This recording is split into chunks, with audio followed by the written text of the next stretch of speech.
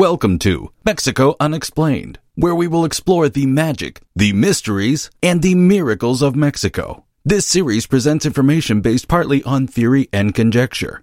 The podcaster's purpose is to suggest some possible explanation, but not necessarily the only ones to the subjects we will examine. Here is your host, Robert Bitto.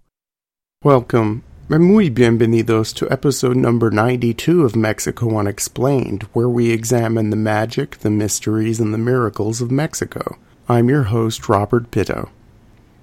The Aztecs called this southern region of Mexico Oaxaca, named after a certain type of tree that grew in the area.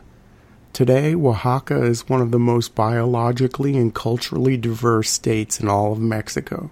Its mountains, jungles, and beaches fall mostly in tropical and subtropical zones, with more temperate climates increasing in frequency with altitude. Oaxaca's rugged terrain is responsible for keeping many indigenous cultures intact, and today the state is home to 16 distinct native groups. The Spanish arrived here in the years immediately after the fall of the Aztec Empire, prompted by stories of gold and wanting to establish a Pacific port to engage in trade with Asia.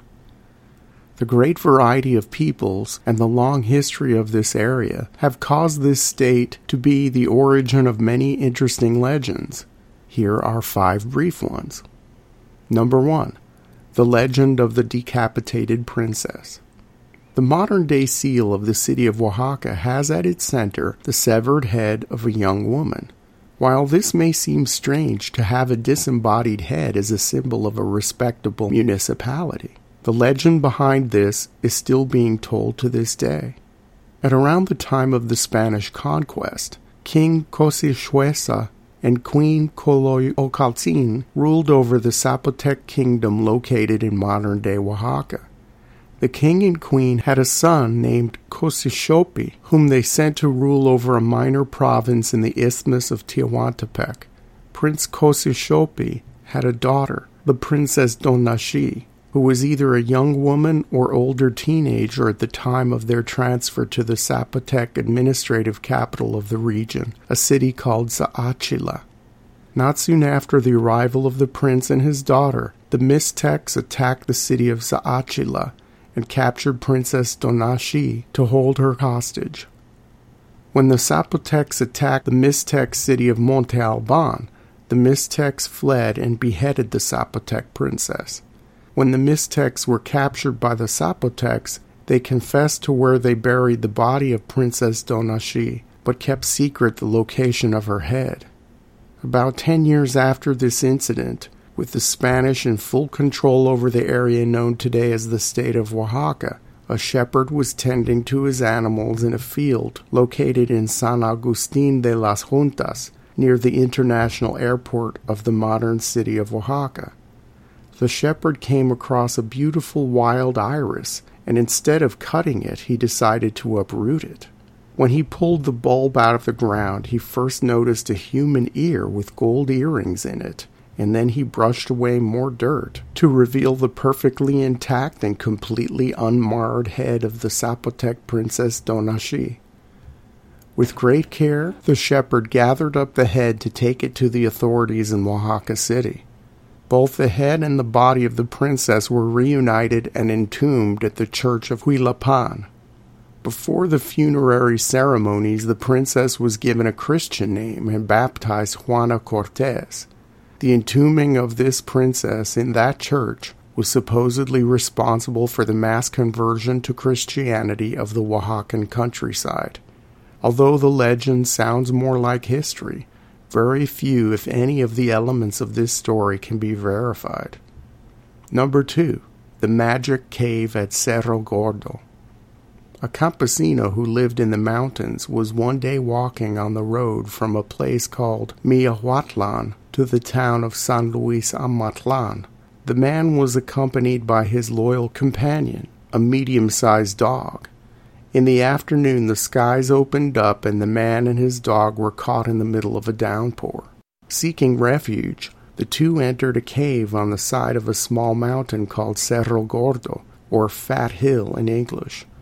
The dog remained outside the cave while the man stayed inside it. The rain did not stop, and when nighttime came, the man fell asleep. The dog howled to get the attention of his owner, but the man never left the cave.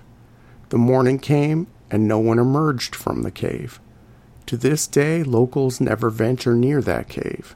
Some say that it is part of a tunnel system, and through it one can reach the town of Tlacolula, many dozens of kilometers away from the cave's entrance. Some say the supporters of Venustiano Carranza, hero of the Mexican Revolution, stored weapons and other items there, and that the cave is full of ghosts of former revolutionary soldiers. Many have been tempted to explore the cave, to look for loot, or to see how far the cavern system goes, but all are discouraged by people who live nearby. Locals say that every night, passers-by can hear the howling of the dog, who has patiently waited outside the cave for his master to emerge, and serves as a warning to those curious who would come near. Number 3. The mysterious bronze statue of a French king. One day, on the border of the towns of El Palmar and Amatlan, there appeared a mysterious shiny bronze statue of King Louis IX of France, the famous 13th century French ruler who participated in the 7th and 8th Crusades to the Holy Land. The medieval statue stood more than 1 meter tall and had 1 foot in the territory of El Palmar and 1 foot in the municipality of Amatlan. It was the people of El Palmar who first discovered the out-of-place statue, so they brought it into the center of their town to the main plaza. At night, the statue disappeared. In the morning, townsfolk found it in the same place where they had found it in the previous day, on the border between their town and the neighboring town. Some believed that the statue of the French king had walked there and that it did not like the town of El Palmar, preferring to be on its outskirts and far away from the central plaza. To make sure the statue would be as far away from the town as possible, the people of El Palmar gave the statue to the people of Amatlan, who cherished it and gave it a new home in their own central plaza.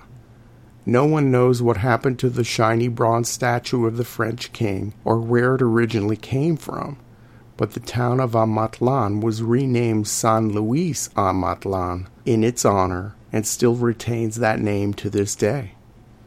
Number 4. The Legend of Rooster Island. Rooster Island, or in Spanish, Isla del Gallo, is located within the Lagunas de San Jose Manialtepec on the Pacific Ocean of Oaxaca, only a few minutes from Puerto Escondido on the coastal road that heads toward Acapulco.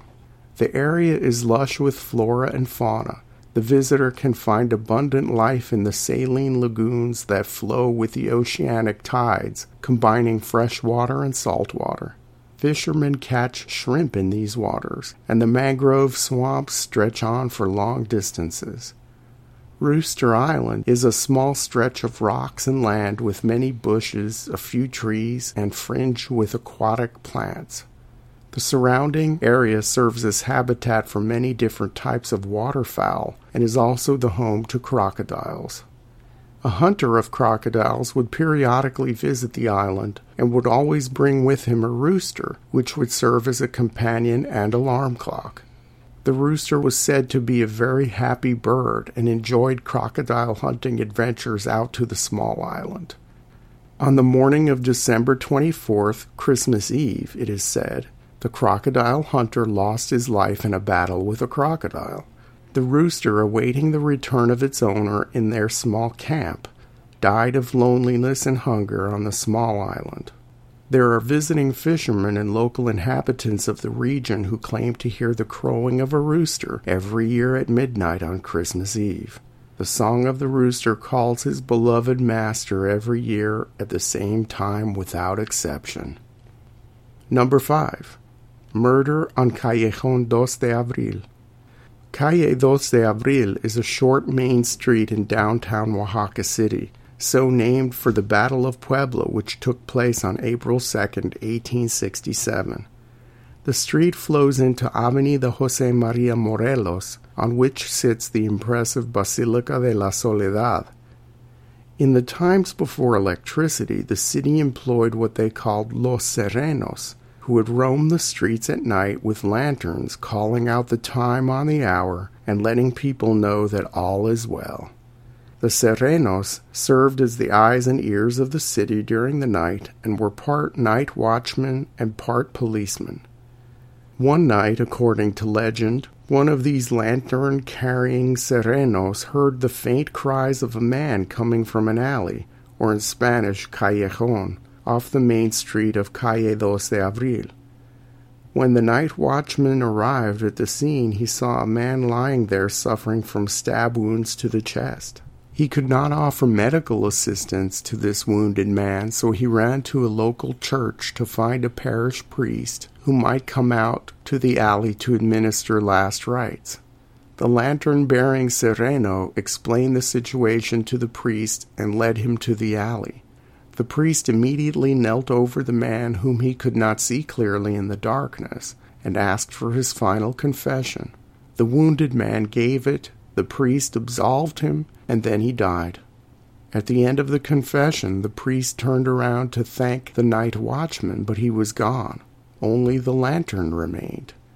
The priest then picked up the lantern to shine it on the face of the wounded man, only to find that the night watchman and the wounded man were one and the same person. The dead man was the same man who guided him to that place. The priest returned to his parish in great fear and terror. A few days later he became seriously ill, and when the priest recovered, he was unable to hear out of one ear, which was the same ear he used to hear the confession of the mysterious dead man. Thank you once again for listening to another episode of Mexico Unexplained. Remember to like and subscribe to us on YouTube and follow us on Twitter. Tell your friends by sharing these shows with others. Please go to our website, MexicoUnexplained.com, for references, illustrations, and for free access to transcripts of past shows. Please visit Amazon.com to purchase the book, Mexico Unexplained, to get a hard copy of The Magic, the Mysteries, and the Miracles of Mexico. We appreciate your kind attention once again. Until next time, thank you and gracias. Thank you for listening to another episode of Mexico Unexplained with host Robert Bitto. For show summary, relevant links and commentary, please check out our website at mexicounexplained.com. Like us on Facebook and be a part of the conversation. Adios and hasta la vista.